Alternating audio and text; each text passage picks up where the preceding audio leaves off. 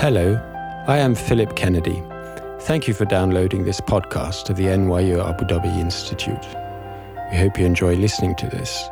For more information about our programs, please visit www.nyu.nyu.edu/institute. My name is Maya Allison.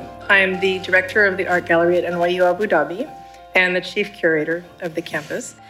And I wanted to introduce this panel just to tell you a little bit about how we got to where we are, because this is a very important exhibition for us. Our gallery is modeled on the sort of American University Museum gallery. We're a non-commercial, non-collecting, intimate university museum. So it's confusing because we don't have a collection, but we are working on museum quality exhibitions. One of the key parts of our mission as a university gallery is to develop new ideas, new thinking, new ways of thinking about exhibitions, partnering with non-curators to bring in expertise that we might not have in-house. And so for us, this week marks a new chapter in the history of the university gallery here. Thursday, we opened a major exhibition titled Invisible Threads, Technology and Its Discontents. For this, our gallery curator, Bana Katan, partnered with our guest curator, Scott Fitzgerald, who's a member of our faculty. This curatorial partnership brings the specialist perspective and expertise of a non-curator to bear on a curatorial project, a process that's a key part of our long-term mission as a venue to generate original, academic, and creative material in the form of curated exhibitions. After the panel today, we'll proceed as a group to the main gallery. So once we're done with the panel discussion, we'll all walk over in the non-sunny side of campus to our gallery, where we'll have a tour with the curators, and there'll be light refreshments and a reception. So I hope you'll follow us there. I am very delighted now to introduce the host of our panel, Shuman Basar. He's a remarkable writer, thinker, and cultural critic. His edited books include Translated by, Cities from Zero, and Hans Ulrich Obrist Interviews Volume 2. He's commissioner of the Global Art Forum at Art Dubai, editor-at-large of Tank Magazine, and contributing editor of Bidoon Magazine, director of the Format Program at the AA School, and a founding member of Fondazione Prada's Thought Council. The author, Gianluigi Recuperati, writes of him, "It is clear to see why Basar's work appeals to those interested in deepening and refining their learning and in bringing together an appreciation of ancient texts, cultural phenomena like modernism, and the sciences." And this is a big part of why I invited him here today. I've deeply admired his work for years as the commissioner of the Global Art Forum at Art Dubai. When I first saw him, I thought, there's something really interesting going on in how he brings together different ideas, and this is very much what I look for when I'm looking for sort of curatorial exchange among experts and non-experts. But I thought of him for this panel in particular because he's the co-author of a book called The Age of Earthquakes, A Guide to the Extreme Presence, with Douglas Copeland and Hans Ulrich Obrist. The book itself is a kind of artwork. It's full of playful, terrifying thought pieces on subjects like technology, the future, and its relationship to our humanity. So I actually have this book at my desk, and for fun, this is one of the things I like to read, especially as we were thinking about this exhibition. So I was really, really delighted when he agreed to come and moderate this panel, and you'll get to hear some bits of his book as part of this panel discussion. Please join me in welcoming Shuman Basar.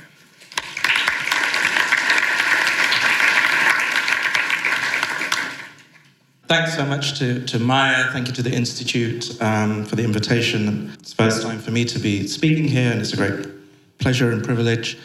Thank you all for coming this late afternoon.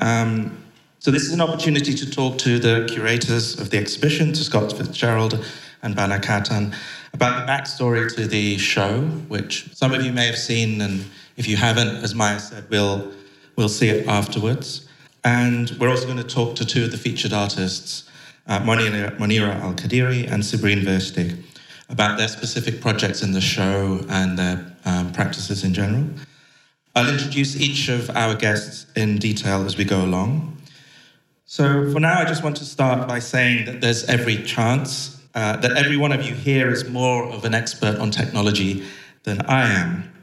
Technology's ubiquity, its everywhereness, its every timeness, makes us all practitioners of its theory pretty much every waking and non-waking second of the day. So technology is at its most perfected form, perhaps when we don't see it, and therefore when we do not think it anymore.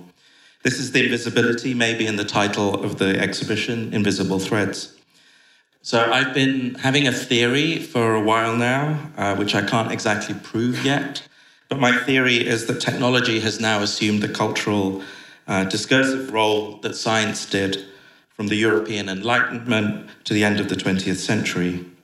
Our existential fears, the kind that played out in a book like Mary Shelley's Frankenstein, these fears have turned instead to technology.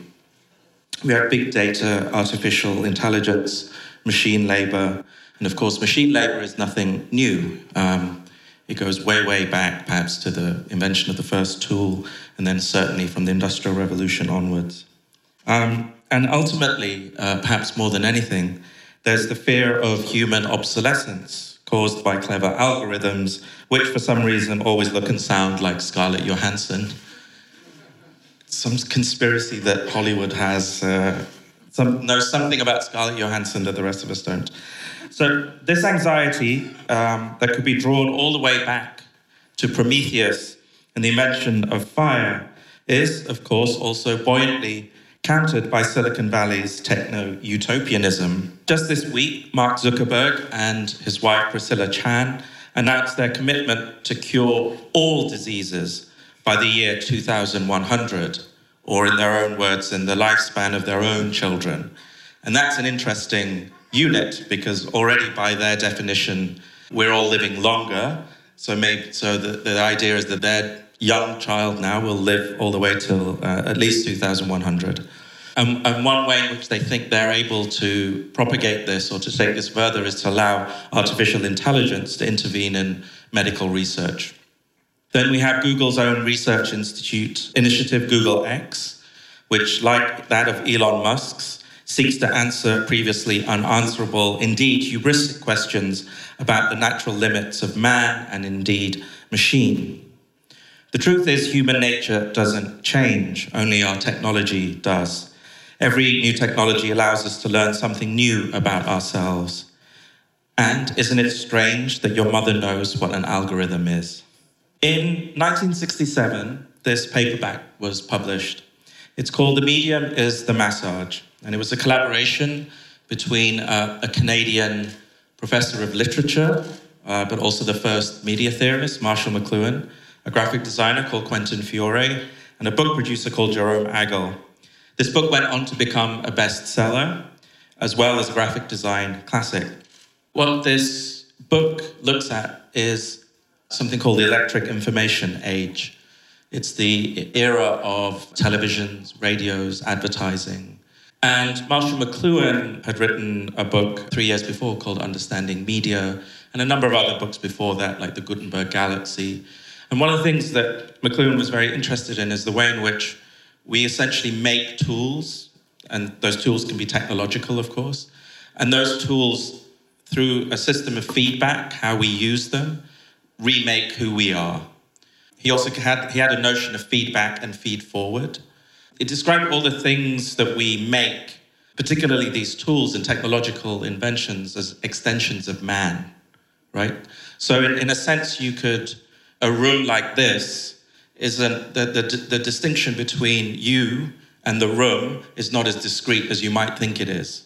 In a way, the you and the room, there are all these interconnected ways in which you and the room are actually the same subject and the same object. Marshall McLuhan died in 1980, so he didn't get to see the internet. Douglas Copeland and Zurich Obrist and myself, we wondered, what would Marshall McLuhan have made of today? What kind of effects would he have witnessed that we're all enthralled to? So this led us to make, as Maya mentioned, a book which we think of as the 21st century sequel to The Medium is the Massage. We titled our book The Age of Earthquakes, A Guide to the Extreme Present. And This term, the extreme present, is our attempt to give name to our historical and technologically saturated era where the future isn't far away anymore. It isn't something that happens, that's yet to happen. It's something we're inhabiting right now. And the past is something that you don't have to remember, precisely because you upload it to the cloud, which is perhaps a server farm somewhere in Estonia, and you hope that you'll have Wi-Fi at the right time when you need to remember it, and that you can download it. So this kind of double compression where the future moves from something way ahead of us to something now, and we, in a sense, delete our a specific capacity to remember the past, results in the extreme present. The extreme present is the 2 seconds that your social feed takes to refresh. So when you drag your thumb down at the top of the screen and you wait for it to refresh, it's getting faster, of course, but it's about 2 seconds. 2 seconds is also the time that the brain, neurologists say the brain measures the present as somewhere between 2 and 2.5 seconds. So anything before that is the past, anything, or the future, and everything longer than that is the past, right? And it's been proven recently that somewhere between 2.0 and 2.7 seconds is the average time people spend looking at an artwork in a museum or a gallery these days. So this is kind of magic 2 seconds. And in a way, this is a kind of unit of the extreme present that we're talking about. So what we like to believe is that we haven't just changed the structure of our brains, we've changed the structure of our planet. So that's just a little introduction to some of my interest in some of the themes that I've just seen in the exhibition next door. And we're going to kind of explore some of them with our guests now. So I'm going to introduce the curators of the exhibition. Bana Katan is a curator at New York University, Abu Dhabi Art Gallery, and the manager of the NYU AD project space. During her graduate work at the School of the Art Institute of Chicago, she worked with the performance department at the Museum of Contemporary Art Chicago and the curatorial department of the Guggenheim Abu Dhabi project in New York. Scott Fitzgerald is a media artist whose work has been performed and exhibited throughout the USA, Europe, and Asia. His work explores the transition between the physical and the digital world, using new technologies as expressive tools. He's currently an assistant art professor and the program head of interactive media here at the NYU Abu Dhabi. And before that, Scott was the head of documentation for Arduino, which is an open hardware platform created for artists and designers. Will you please join me in welcoming Bana and Scott?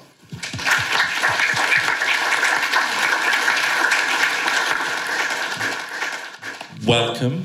I just had the pleasure of seeing the exhibition with you, with all of us, but perhaps for those in the audience who haven't been there yet, maybe we could start by both of you telling us how and why the exhibition came together, and then we can maybe get into some of the details about it. And how did this collaboration between the two of you start?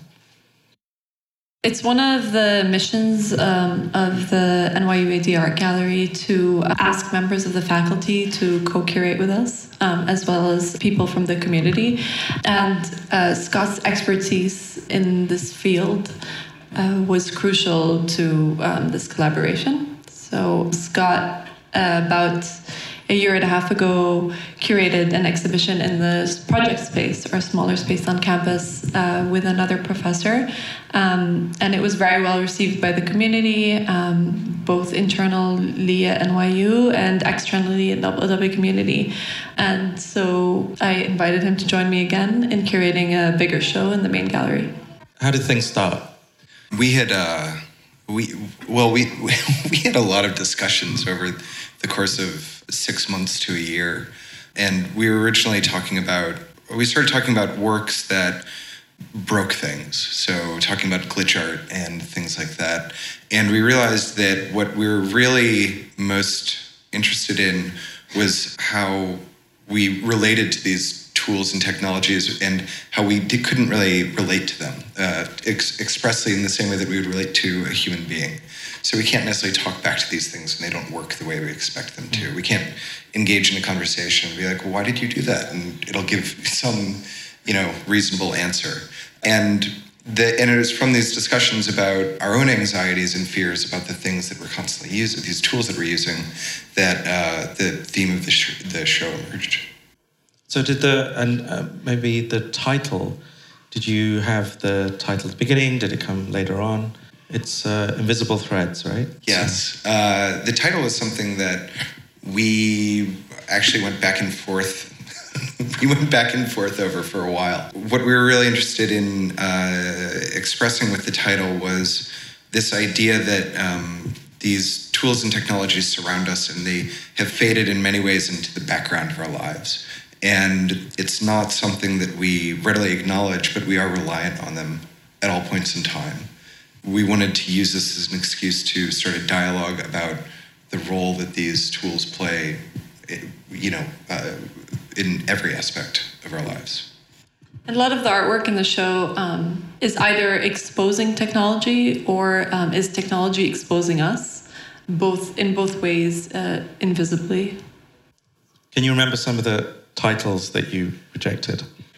Come on, what was the worst one? I don't know what the worst one was, but for a while we did have a working title of The Emperor's New Clothes. And I think that the title that we wound up with is in some ways a descendant of that.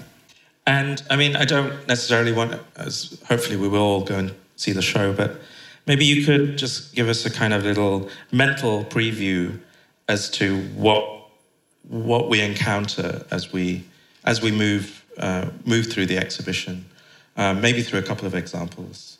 So we wanted to identify a particular point in time at which the show would start, because technology is just, we're surrounded by it at all points in time. So whether it's paper on pencil or, using a wheel, these are technologies as well. But we wanted to start at a finite point in time that we could sort of begin the discussion. So sort of the anchor piece of the show is a piece by Michael Gray called My Sputnik, which is a 1-to-1 scale replica of the Sputnik satellite, the first artificial satellite that was sent into space.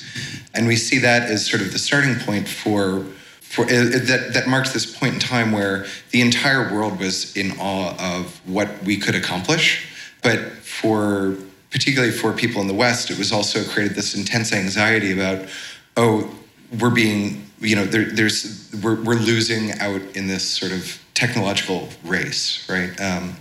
And so we really started the show with that, and that's actually the first piece that you encounter when you walk into the gallery.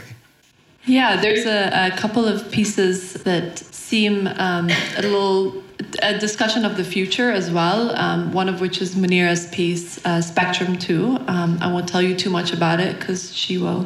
There's a piece that we had originally planned as a piece about the future by Heather Dewey-Hagborg called Stranger Visions. And it ended up being actually a piece about the present. Kind of some of the pieces that we expected to be viewed a certain way ended up transitioning into something else when they were actually here and on the wall. I mean, and is there a specific way in which this kind of art inhabits the gallery space that's unique? I imagine you weren't setting out to, this is not an attempt to put together a generational show, but maybe that happens by accident. Could you say something about, because there's one piece in particular that has a very direct engagement with the gallery wall, for example. Maybe you could say something about that. Yeah, so the specific piece that he's referring to is called Alerting Infrastructure by Jonah Bruckner-Cohen. It's a physical hit counter. So you're maybe familiar with hit counters that people used to put on their websites that identify the number of visitors that they've had. So Jonah's piece is a hammer drill that is mounted against the wall of the gallery, and every time somebody visits the NYUAD Art Gallery website, the drill is activated and starts to destroy the gallery itself. That's actually a piece that I've been aware of for a really long time, and I was so excited to bring it here. And I think that when I first presented it, people were really like, what you want to do what to the gallery? Even now people still kind of like get this sort of look like, you can do that? It's funny that you related that to, you said that a generational exhibition, because that's actually the second oldest piece in the show. It's the piece that's, Sputnik is the oldest piece, made in 1990, and that one is the second oldest piece.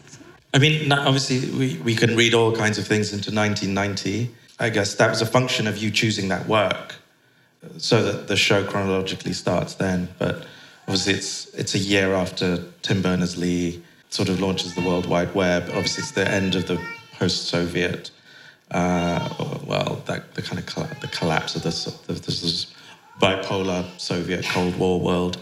But was that just a little bit of luck?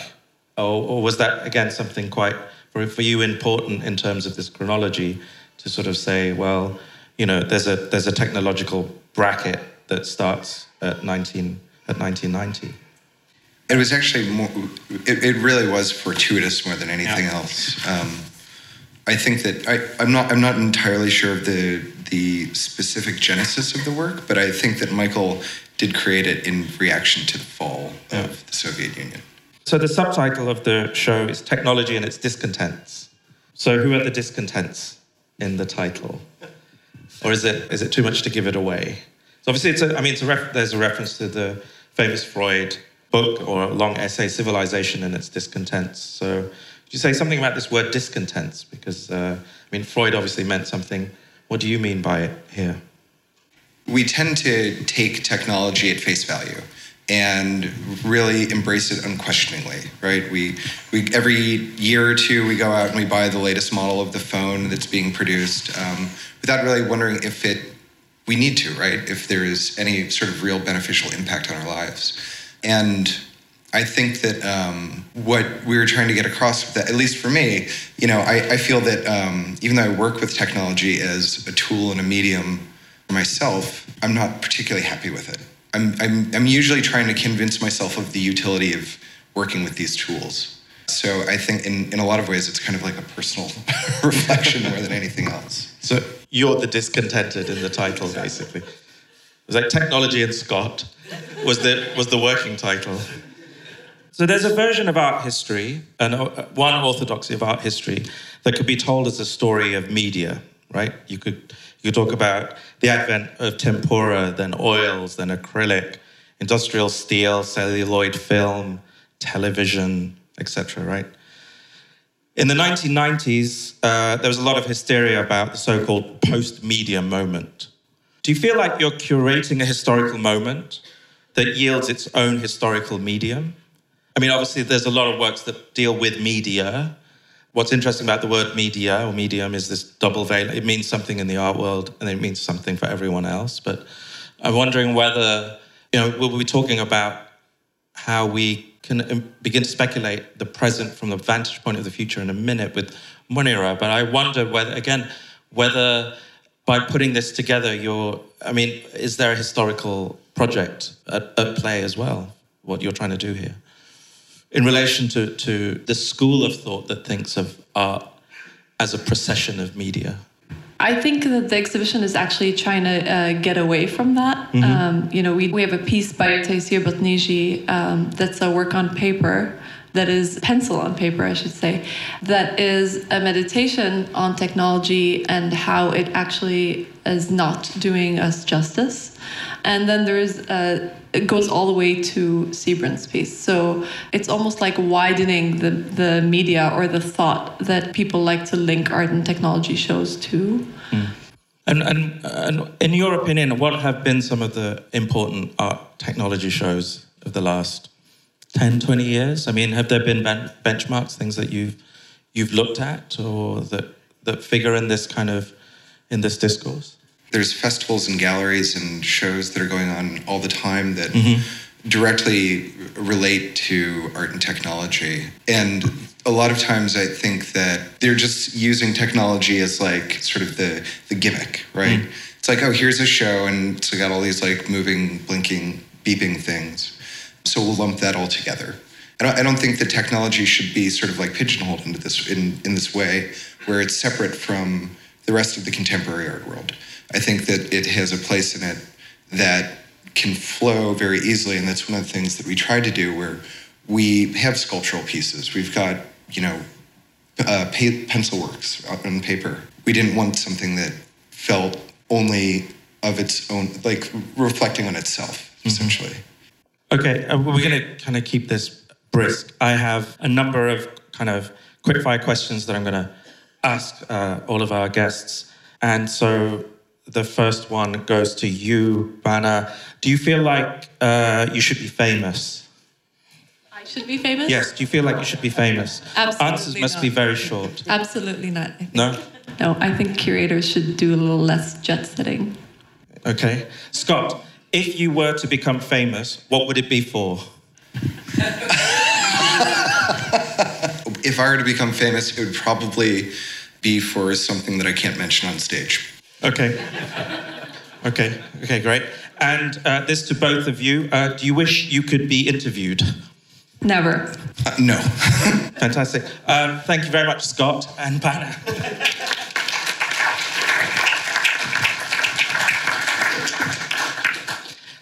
So I'd like to introduce the first of our two artists joining us today. Mouria Al-Qadiri is a Kuwaiti artist, visual artist, born in Senegal and educated in Japan. She received her PhD in intermediate art from Tokyo University of the Arts in 2010. Mounira's solo exhibitions include shows at the Sultan Gallery in Kuwait and Tokyo Wonder Site, Japan.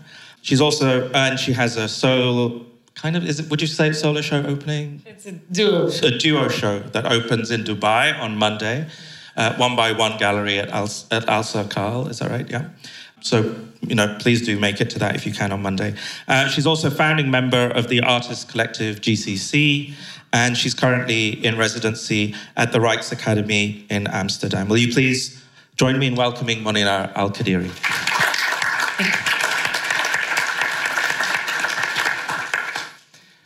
Thanks for being here, Mouria. Thank you for having me. Pleasure.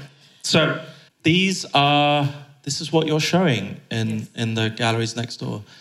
Spectrum 2. So this, surprisingly, starts with your grandfather. Yes. Could you tell us how?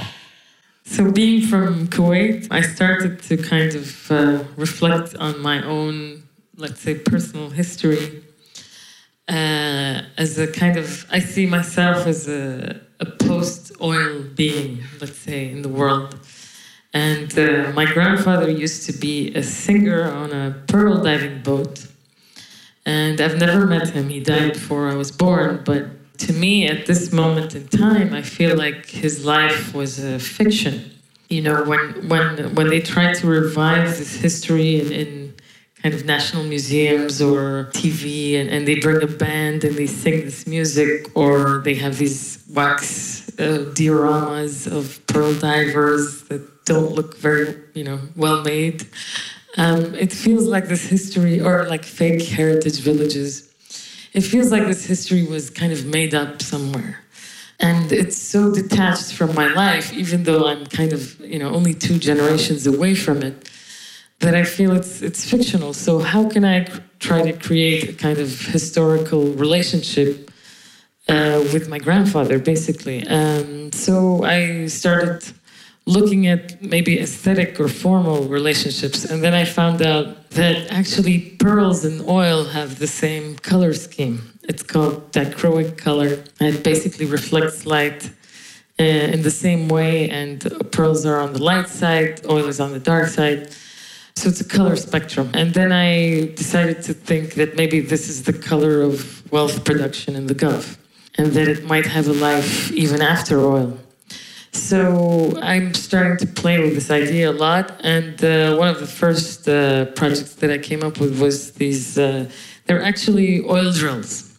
So oil drills, I've been looking at them for many years, and they have these crazy, fantastic shapes. They look like, an octopus or a marine creature. Yeah, and I painted them in this dichroic color scheme. So it goes from light to dark. And this work, it goes basically also the evolution of the shape of the drill is part of the work. They evolve all the time. And I feel like you said, like the massage book, it feels like the drill is also an extension of my body, you know, as a person from this period in history. And also I see them as objects maybe from a future perspective that, you know, they might become like some ancient tools that, the people of oil used. And what is this? And, maybe they were kind of sacred or cryptic in a way that we won't know what they're used for anymore, but they have these fantastic shapes. So it's, Maya actually quite characterized it quite well when she said maybe it's also like a modernist project. In what way? That it's kind of playing with the idea of futurism in a very kind of, let's say, classical sense. The notion, the fantasy, also maybe the tragedy of the future, yes, is obviously something that we, anyone who's spent time in the Gulf, particularly over the last 15 or 20 years, is very, very familiar with. And there's a sense in which, I arrived in Dubai in 2005, and it was extraordinary because, as I was just telling Sabrine, that, it felt like I'd finally landed somewhere where the project of the future was being kind of taken seriously in a way that, the West hadn't been able to do for some time. And what was interesting over the, particularly up till, 2008 and 2009, there were two kinds of writing that were getting produced, particularly about Dubai and the Gulf. And, there was investigative journalism, and then there was kind of academic writing. There was almost no fiction writing done. And I think one reason was because, reality was already a kind of excess of fiction. It somehow made fiction writers or fiction imagineers redundant, because it wasn't just a case of let's paint a pretty picture. Let's paint a pretty picture and let's sell it to, for billions of dollars, etc. And let's build it. And as someone that grew up, partly grew up. I know you also grew up you've lived in other places, but I know in the late 80s and the 90s, you were in Kuwait. This sense of the future, was it something that you felt, was it palpable growing up? Or was it something that only made sense to you looking back, particularly in the work that you're doing now? I think Kuwait has a kind of particular history compared to the rest of the Gulf, because we had the Gulf War in 1990, and I was 7 years old, and it felt at that moment in time, in the 80s, Kuwait was really happening, and it was like Michael Jackson and McDonald's, and really like Americanism to the max, and there was all sorts of like cultural activities. Kuwait was also labeled the Switzerland of the Middle East. But everything kind of stopped in 1990, so the future stopped at some point.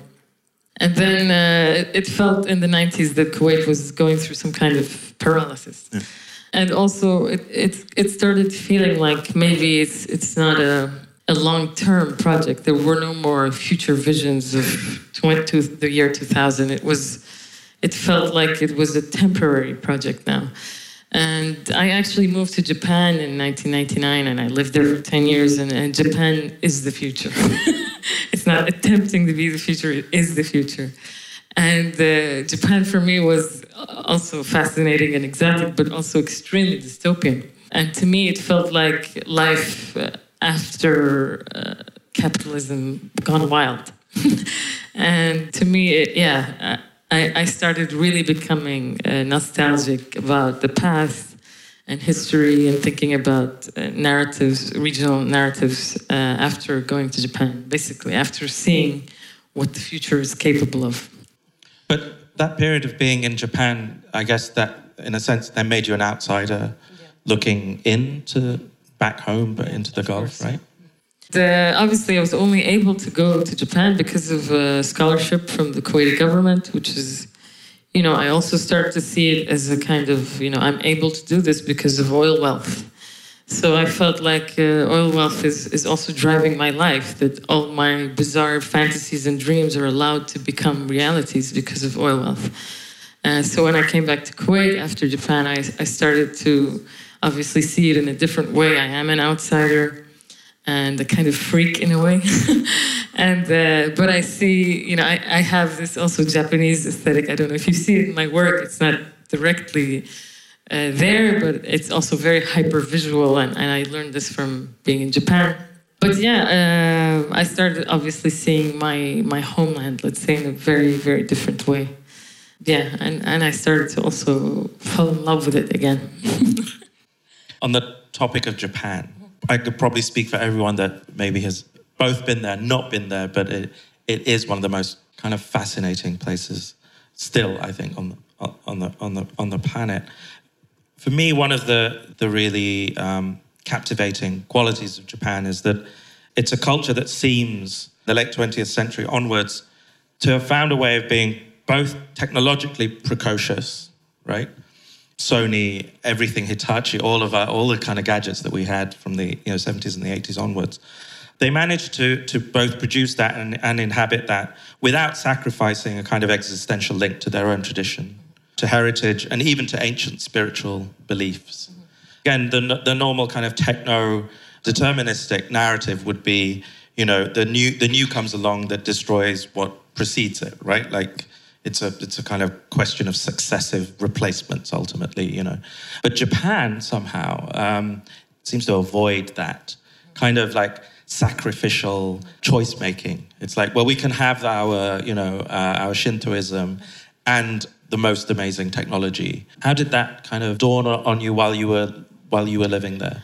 Yeah, I mean, also Japan obviously is a special case. It had an isolationist policy for hundreds of years. Yeah. So it was isolated from the world culturally. If a foreigner stepped into their lands, they would be killed. So I think that part of their history really was able to preserve their culture, but also deepen it in a way that is different from the rest of the world.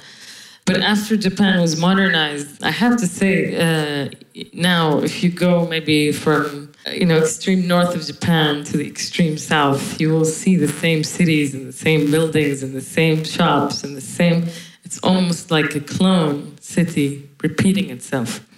So even though the temples exist in between these skyscrapers, or the artistic side or the cultural side, I mean, there is some kind of zombie formalism going on with the city itself and the urban landscape. And so Japan actually, in my view, hasn't been able to, let's say, preserve itself. And an old Japanese businessman once described why this is to me. And he said, we live in a country with earthquakes. Things will get destroyed, and we know it will get destroyed. So we always have to rebuild it. And it's very, there's a very famous shrine called the Ise Shrine. It's a very, very old, 1,000-year-old shrine in Ise, and Shinto shrine. And it gets rebuilt every 20 years in the same materials. But it's new, but they rebuild the exact same building again and again. So, yeah, I mean, this is like a Japanese philosophy. It's called wabi-sabi. It's about the impermanence of things. But I also think it really reflects the climate and the construction of Japan itself as a land on top of all these, earthquake-prone plates, This word that Bana and Scott have elicited, discontent. I mean, do you feel like a discontent of technology?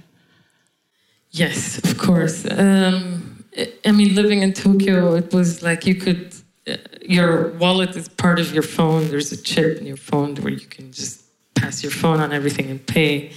So you could go on for a week without having any human interaction.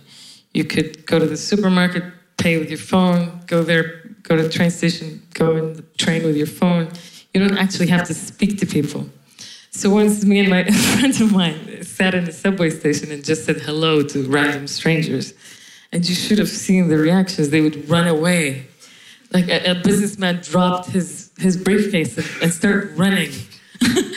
And I thought this is like the extreme, that technology, envelops your life so much that interacting with other people becomes, like a novelty or something really, you could be scared of it, So, I don't know. Japan was total dystopia to me. I was wondering whether for you technology, is it a medium or is it a subject matter that you deal with, or is it both? I mean, for me, how conscious are you of technology when you're doing what you do? Yeah, my PhD thesis was called The Aesthetics of Sadness in the Middle East. And I'm very interested in, let's say, tragedy and sadness and discontent subjects. So, I don't view technology really as a medium more than a kind of romantic actor in a tragic play. My work is very, I think, romantic in a way. Okay, here are your quickfire questions, Munira. What would you reveal about yourself in an interview that you would never otherwise reveal in any other situation? That my grandfather sang on a boat. Oh, you told us that before. That doesn't count. Okay, question 2. How do you imagine your life changing as a result of being famous? It would be nice to meet new people. Fantastic answer. Question 3. How would being interviewed make you feel? I think it's on your face right now. Yes, I'm very nervous all the time. Nervousness. Will you please join me in thanking Munira Al-Khatib?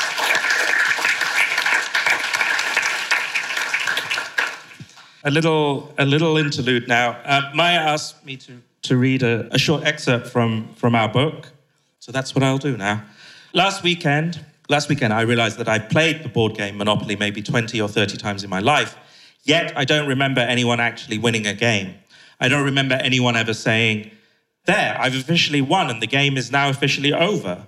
Instead, I mostly remembered bored, irritated people drifting away to get a snack, answer the phone, or what have you, and never returning. In the end, there's the last person at the board counting money and feeling fleetingly rich, but of course, the game is over and the money and its thrill are all voided. In the world of optical fiber communications, there's a phenomenon called latency.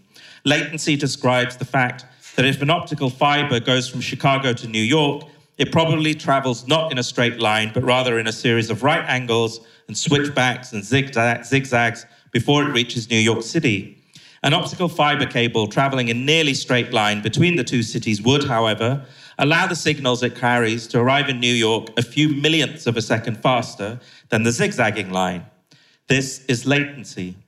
These few millionths of a second would, in the computerized worlds of stock sales, give a minuscule but distinct advantage to the people with the straighter cable. There has been in our culture in the last decade a particular group of reasonably smart people who hired incredibly smart people, mathematicians mostly, to design algorithms that exploit time-space phenomena such as latency, as well as other small yet distinct phenomena, to vacuum insane amounts of money out of the economy for doing absolutely nothing except exploit systemic flaws in the digitized financial world. We're talking about hundreds of billions of dollars, if not trillions, simply for hiring bright grad students, like from this kind of university, hurling some cash at them, then hitting the return key and making $1 billion in the wink of an eye. We all remember the night of the crash, especially when the Dow went below 7,000, when it seemed like money was actually going to stop working. And by saying not working, I don't simply mean not going to be worth as much as it once was. I mean that money itself would simply cease to function. It would just not be damaged, but broken beyond the point of fixability. For a day or two or three, more people than just me were mentally picturing libertarian fantasies of well-dressed, well-nourished adult human beings walking the streets like zombies, trying to buy gasoline, groceries, sofas, plane tickets. Except money no longer works. Money is over. In 2008, we came perilously close to killing money, exposing in the process how out of date money's infrastructure has become. And there's possibly a parallel universe out there alongside our very own, where things didn't go quite so well in the end, where money really was broken to the point of unfixability. It's a game where the Monopoly game just sort of ended one day and nobody was quite sure why. Thank you. So our last guest for our session is the second artist, Sabrine Veersteeg. We were both just discussing how both of our names get mispronounced at Starbucks. You just massacred mine. Yes, with great intention. So any of you who have non-normal names will know that when you go to Starbucks and they ask you for your name, it's much easier to give them a simple name rather than your real name, because otherwise you may never get your coffee. So my Starbucks name is Simon, because forget Shimon. Sabrine, what's your Starbucks name? Steve. So Sabrine Veersteeg, or AKA Steve, lives and works in Brooklyn, New York. He received a BFA from the School of Art Institute of Chicago and received his MFA from the University of Illinois in Chicago. Steve employs algorithmic programs to access, extract, and distill from a vast library of online imagery, which he presents in gallery as painterly abstractions on canvas or digital displays. Arriving at the intersection of the digital world and art history, his work addresses the ideas and perceptions of agency, choice, and chance. Will you please welcome Sabrine, aka Steve Veersteeg. Could you tell us a little bit about Like? Yeah, it's quite simply a digital program that is connected to the internet. It has two hemispheres or panels. The left side is an algorithmic program, computer program that I've written. Well, the whole thing is a computer program. But the left side is generating a painting continuously, although every once in a while it does erase itself just to start anew. But it paints continuously based on algorithms that I've written to simulate the affects of the act of putting pigment onto a canvas, and continues to generate compositions, never repeating itself, but repeating or using a set of instructions that have a whole lot of randomness built into them, and chance. Every 1 minute, 60 seconds, it uploads itself to the Google Search by Image platform API, and whatever Google seems to think that it's trying to make a painting of, it downloads that image and presents that image on the right panel. Thank It's you. brilliant. did someone just say that? It's really wicked. Wicked. Yeah, it's wicked. Could you say where this fits in your practice as someone who deals both with painting and programming, and tell us how those two things came together in the first place? I guess my interest in circumstance and chance and presence have a lot to do with the way I look at being an artist in general. I see the artist's life in a way as being the ultimate work that I'm making, and in many ways, my particular moment in time of being on this earth has traversed that period where the internet and digital technology has come to pretty much dominate our daily existence. And my work has very consciously tried to embrace and describe those circumstances through the eyes of an individual. That said, my career aspirations to being an artist and pursuing this lifestyle led me to moving to New York, which I did about 12 years ago.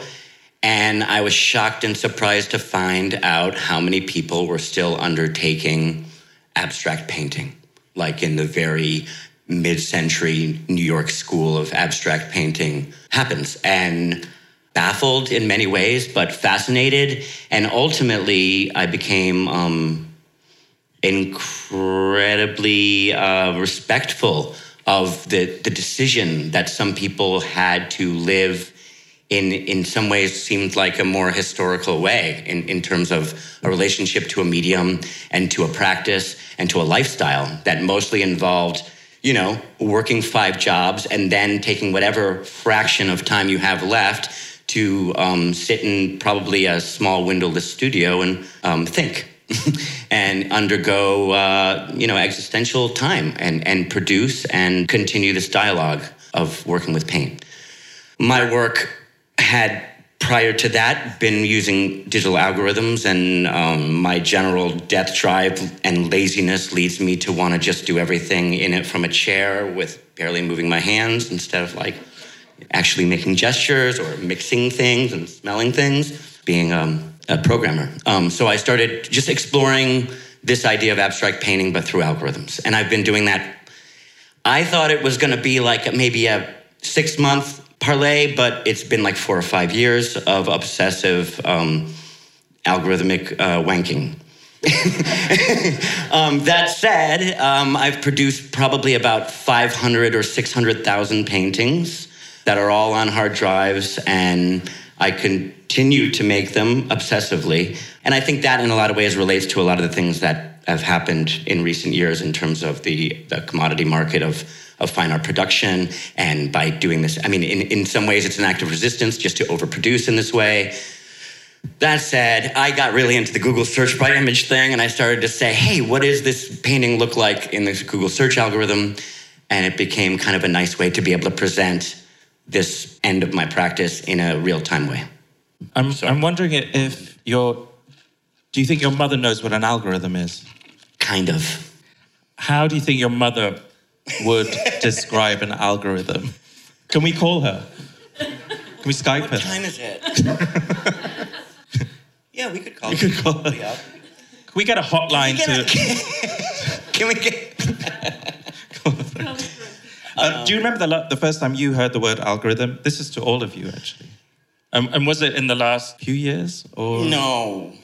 I've been using it for a long time. Sabrina, when do you think it was? I still don't... I remember arguing a lot or having... And still having a little bit of a confusion between logarithm and algorithm. And it seems as though algorithm... Oh, don't we all? Right? Keeps me up at night. It seems like algorithm has definitely one. It's one. Let's ask our audience. Who knows what an algorithm is? Please put your hand up. Who has not heard of the word algorithm? Oh. The only person Hopefully you'll leave here having learned something today. You know? So your mother doesn't know an algorithm. Well, Sabrina, if we go back to if we go back to like old-fashioned question for a new kind of work, where is the authorship in this kind of work? Do you care about authorship, and does your algorithm care about authorship? I don't think so. I mean, I take it and I claim it, of course, but it's not that important of a discussion for me. No. No. But if someone did a work just like this... Story? Yeah, go for it. I'm wondering how far this relinquishing of artistic control can go. Will you one day be able to be both retired and also phenomenally productive at the same time? I mean, will you be able to get to a point where you don't even need to go and sit at your computer anymore? Unpaid algorithms. Well, yeah. I mean, I watched a couple of your interviews, and you just mentioned it yourself that you moved to New York and you sort of discovered the practice and the faith in abstract painting, still very much alive, still very, very vital. And there are many reasons for that, from, pure nostalgia, myopia, all the way through to, as you say, kind of commodities, thinking about painting, still the most commodity-oriented art thing there is today, right? Yeah. So should computers learn to paint or write songs or make films? Apparently an AI wrote a song this week that sounds very much like an early Beatles song. Really? So, yeah, it's all happening. Steve, here are your quick-fire questions. Do you believe in royalty? Royalty. If you were a royal, how would your life be different? Would you get better quality emails, or would you be free from email? Better quality email. Instinct said free from, but better quality. Better quality email. And is fame like something that's dished out randomly by the universe? Or do we, in fact, earn it? Quickly? God, your processor is... I'm slow. There's a lot to think about here. Windows These are not... Windows 98. Let's ask Google, shall we? Andy Warhol. Will you please join me in thanking Steve, Sabrina?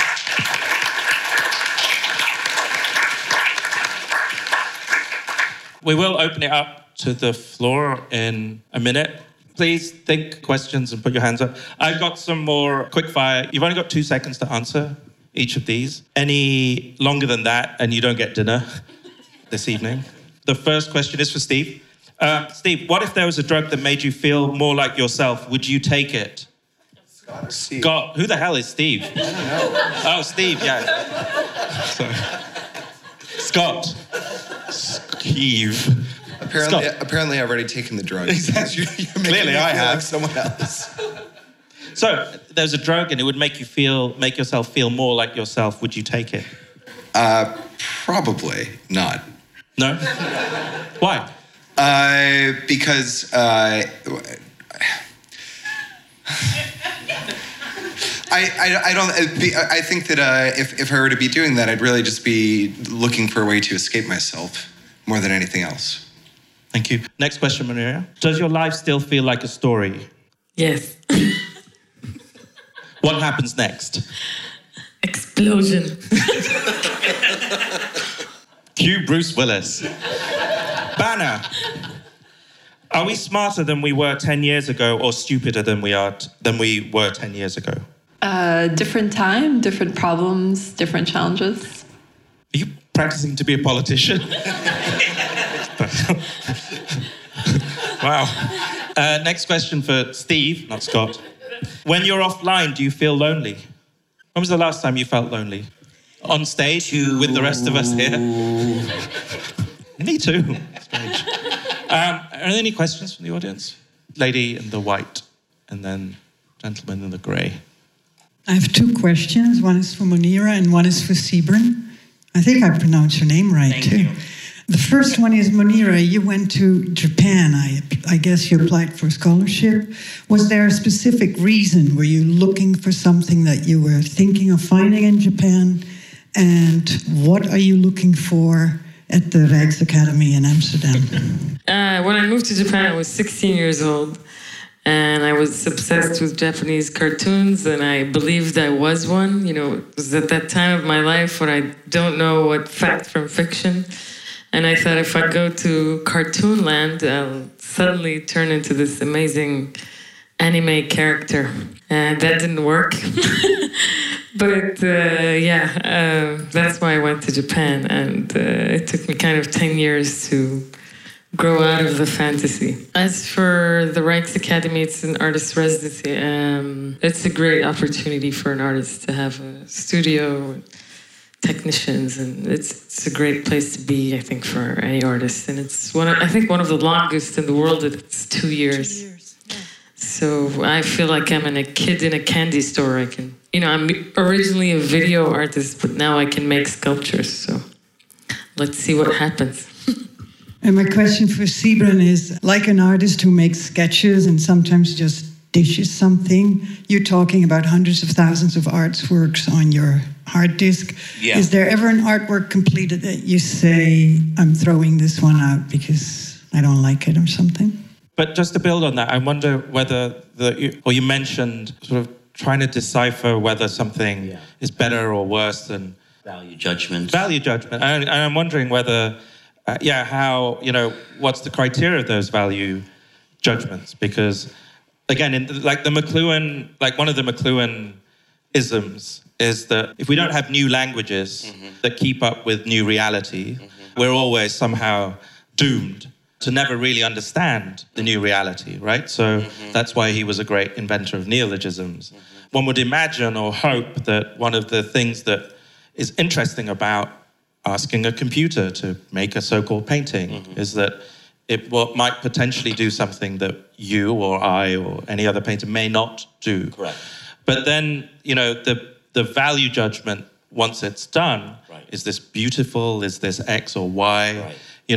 Are we then always somehow doomed to somehow evaluate that according to the history of abstract painting that was a human history? Absolutely. Do we need computers to be art critics as well? Hi, my name is Dylan, and I'm an interactive media arts student. I'm visiting from the campus in Shanghai. So I have a comment for Sabrine, and then I have a question for curators.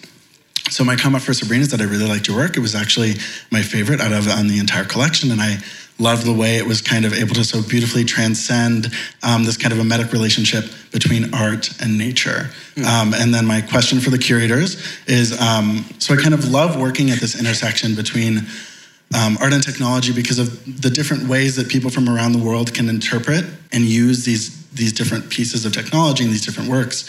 And I was wondering how, or if you could talk a little bit about the process or what it was like to curate for such an international audience here at NYUAD. It wasn't really a question to Sabrina, was it? It was basically saying your work's wicked. Yes. It's another wicked, yeah, okay. I mean, one of the things that we really wanted to try and do was reflect the population of Abu Dhabi is very global, and we wanted to try and reflect that in the artists who were represented in the show, because we felt that this is something that's not unique and tied to one particular location, but is something that's really affecting everybody. And so we've really tried to cast as wide of a net as possible to include as many people as we could in order to really have that conversation. Gentleman at the front here. Thank you. It's more of a comment, but I really enjoyed the show. I think it shows well that, I mean, the interaction with technology is multi-sided, but as users, we only see often one side of it. And contemporary art can help us bring and see the other sides of that. And I think that is great. But I've seen shows like this in other parts of the world. And I was, again, my question goes again to the last question also, is like the contextualization to this part of the world. I would like to push you a bit on that because, for instance, I would have loved to see, when I think about the issue of technology in this part of the world recently in social and society, I think about, for example, the Arab revolutions, the role technology played in that. And I'd love to see an Arab artist, for example, on this issue of technology and social dissent included. So how do you, again, what guides you in contextualizing this in this region? And I think, coming also from this region, that we have less of a critical perspective on technology than in other parts of the world. Thank you. So similar to what Scott said earlier, I think this is a global topic, and the UAE is almost the perfect place to talk about a global topic. It's in the world, centrally located geographically. The population here is extremely connected to all over the world. That's why, especially in a university museum with such a diverse student population, and Abu Dhabi being such a diverse population in general, this is the best place to have this type of conversation. We did try to include Arab artists speaking about this, and Munira made us proud. And she's one of, among others. We're going to give a tour of the exhibition after, so I can highlight to you the other ones, other people in the region that are working on this. If I had to say that the exhibition in general is about basically the social and political impact of technology. And there are, I would say, particularly three pieces in the exhibition that are discussing the political. We are running out of time. We'll take two more questions. Lady here. Assuming that, I kind of assumed that the title was an allusion to Freud's Civilization and its Discontents, and even if it wasn't, and you had your own interpretation, a part in the book was talking about how we escape it through intoxicants, powerful distractions, and I think stimulants. I can't really remember at the time, but if you talked about technology becoming this thing that's so important to us and everything, how do you think that we use technology to either distract ourselves from ourselves, or how do we use it in terms of its relation to people? Like, for example, I know yours, using the Google search engine, that could, maybe it's not what you meant, but to me it shows how we're searching for these things and we don't always get what we want, but we do get something in the end. Or just how the oil we're changing but still saying the same, even though we think we're evolving, we're really not. But maybe that's just my interpretation. What are your opinions on that? I mean, I guess the first thing I think when you ask a question like that about being a distraction or an enabler to the self is, how do you even begin to define the self? And I think that in many ways, technology is revealing to us that what we may have thought of as our sentientness is in fact a lie, and that we don't end necessarily at our skin, you know? So that becomes a big issue. And in many ways, I think my work is reflecting on that idea. And the intelligence that Google is building is very much based on us, all of our contributions to it. We're giving it all of our information, all of our knowledge, our collective knowledge, and they're writing algorithms that can analyze that data and feed it back to us. In many ways, it becomes a kind of ubiquitous knowledge base, an information base, and that's a really unique time, in history and the evolution of. Yeah, I wanted to actually kind of meditate on why oil is, it's kind of a random bounty, it just happened to be here. But in a way, we've incorporated it into our identity as people. But it's actually just, fossils dissolving into each other for millions of years, and then we dug it up. It's actually, ancient sunlight, but now we can use current sunlight. So it's also, our relationship with the sun, and also like how, I always think I have an existential anxiety about what will I become when oil is over. So not maybe when oil is finished, but when oil ceases to have value. Will I still be Kuwaiti? Will this region still look like it is? So it's also about myself and notions of myself related to a material that is just there under the ground. It has no cultural value, but it actually is part of our culture now. Last question, and then we're going to have to wrap it up. Please. Hi, my name is Brian. I'm a faculty member in Arts and Humanities here. So thanks very much, all of you. I think it's been a fantastic panel to go along with a really terrific show, and I think it's been enlightening. It's really given me a lot to think about. Scott, I wanted to go back to I'm glad that you asked about the genealogy of the name of the show, because I thought The Invisible Threads as a descendant from The Emperor's New Clothes is really revealing, I guess, to be punny. But the idea that clothes, the Emperor's New Clothes obviously are invisible, but clothes are supposed to cover. But when I think about threads as a metaphor, I think about connection. And so now I've spent a lot of time thinking in the last hour about media attempting to cover and attempting to connect, and that's, I think, going to be productive for some really interesting ways I interact with this work. The question that I wanted to ask, though, is maybe related to that, but it's the thing that I didn't hear you talk at all about, any of you, is pleasure and playfulness. And when I looked at the show, my first encounter was just how fun it is and how funny some of the work is, and that there's an intense amount of pleasure that we derive from these media that are extensions of our bodies, right? And I wondered if that's something you guys could say a little bit more about, the fun of this, the pleasure, not just the dark, scary sci-fi side of it all. Yeah, no, I'm actually really glad that you asked about that, because I think it's one of the things that really makes this show so engaging is the fact that a lot of the works are very playful. And I think that it's through that sense of play and engagement that the themes that we're trying to address here and get people to think about, it's kind of like, slipping in a little bit of medicine with some sugar or something, right? So while it's a way of engaging people immediately and giving you some almost instant gratification, right? But then hopefully will be a little bit more resonant and you can reflect back on it. Sounds like a commercial for the interactive media major.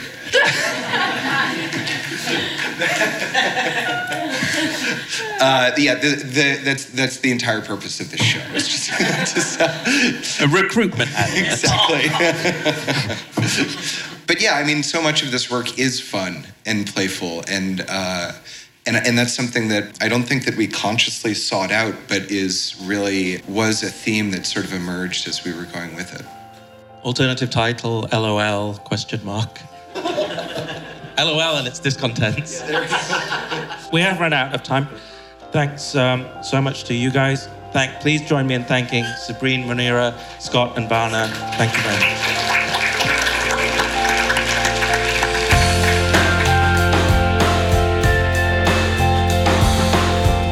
You've been listening to a download from the NYU Abu Dhabi Institute.